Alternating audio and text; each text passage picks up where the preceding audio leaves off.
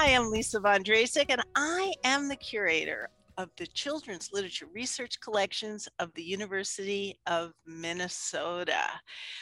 And welcome to Read This Book.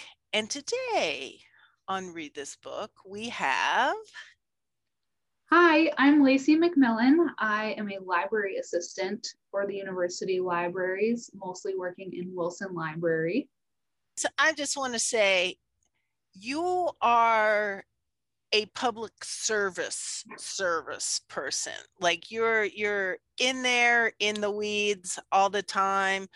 And so I just want to take this moment to honor the work you do, because truly, as someone who, worked the Central Library in Brooklyn, New York on the weekends, that's the kind of work it is. It's you show up and you help as best you can. And I was just asking someone, so are you the person when I come to the library and I'm lost and I don't know what I'm doing? Yeah, it's you.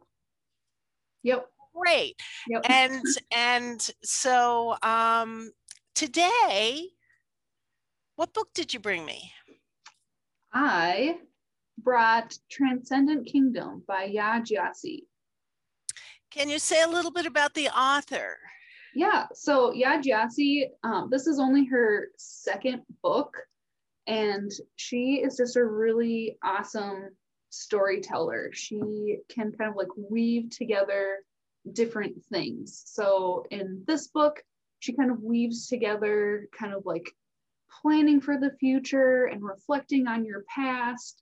But then like in her previous novel, Homegoing, I really fell in love with her then because she weaved together these two stories of two half-sisters in Ghana. So one got married off to an English governor in the 18th century, and the other half-sister was sold into slavery. So you kind of see these two aspects of history playing out between these two sisters and their descendants. So epic. Really cool. Yep. so you could really see this as a Netflix over time. Mm-hmm. It would, yeah, it's really cool. And sometimes a lot of fiction is hard for me to read if it's not like a really quick plot, but just the way that she writes her stories is just so captivating. So definitely recommend her. So that was the plot of her first one. That was a recap of her first one. Tell me a little bit about this one. So Transcendent Kingdom is about a young woman named Gifty, and she's the daughter of Ghanaian immigrants. So Gifty is working towards her neuroscience PhD at Stanford University, and she's trying to finish her thesis on the neural pathways of reward-seeking behavior.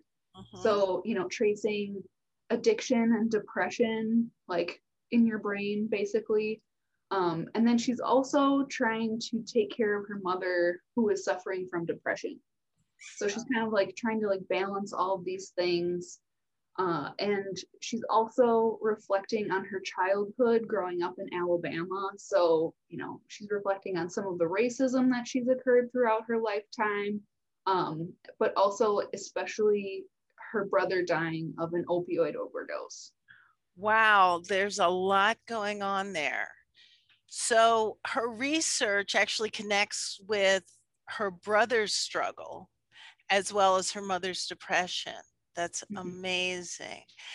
If I'm a person, hold up the book again. If I'm a person, I might say that looks pretty dense. That's a lot of, it's a big, show me the spine there. That's a big book.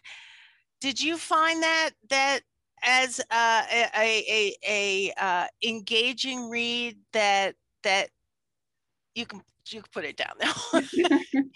So I guess my question is, as I asked you to just show us the book, sometimes when somebody recommends a novel to me, I'm worried that I'm not going to get into it. Can you tell me a little bit about the language? What kept you reading besides the fact that you already knew the author?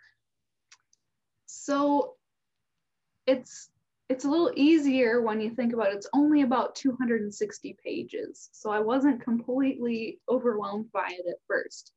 But getting into it, because she's weaving together these different things, it flips back and forth a lot. So like things are always changing. So, she might be talking about her present, taking care of her mother, working on her thesis, but then, she'll flip back to her childhood and talking about, something that she did with her brother growing up. So It's a first person voice. mhm.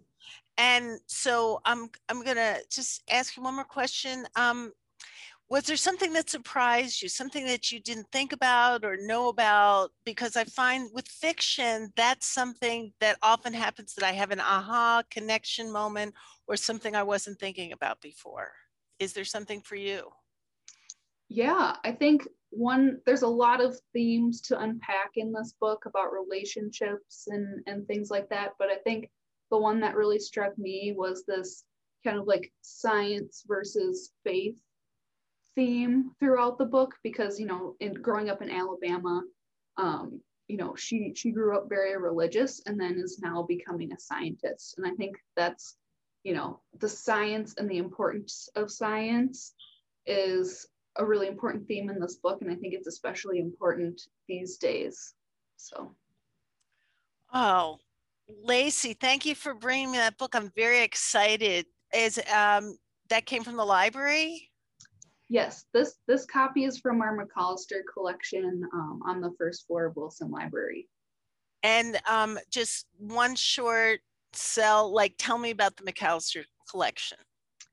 So our McAllister collection it's a small kind of like browsing collection at the moment, where you can come into Wilson Library and check out a lot of really great bestsellers, lots of really great literary fiction, some really popular nonfiction.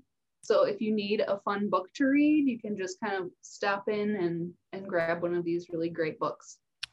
Fabulous. Well, thank you, Lacey, for coming to read this book. And everyone, don't forget, we're here to help.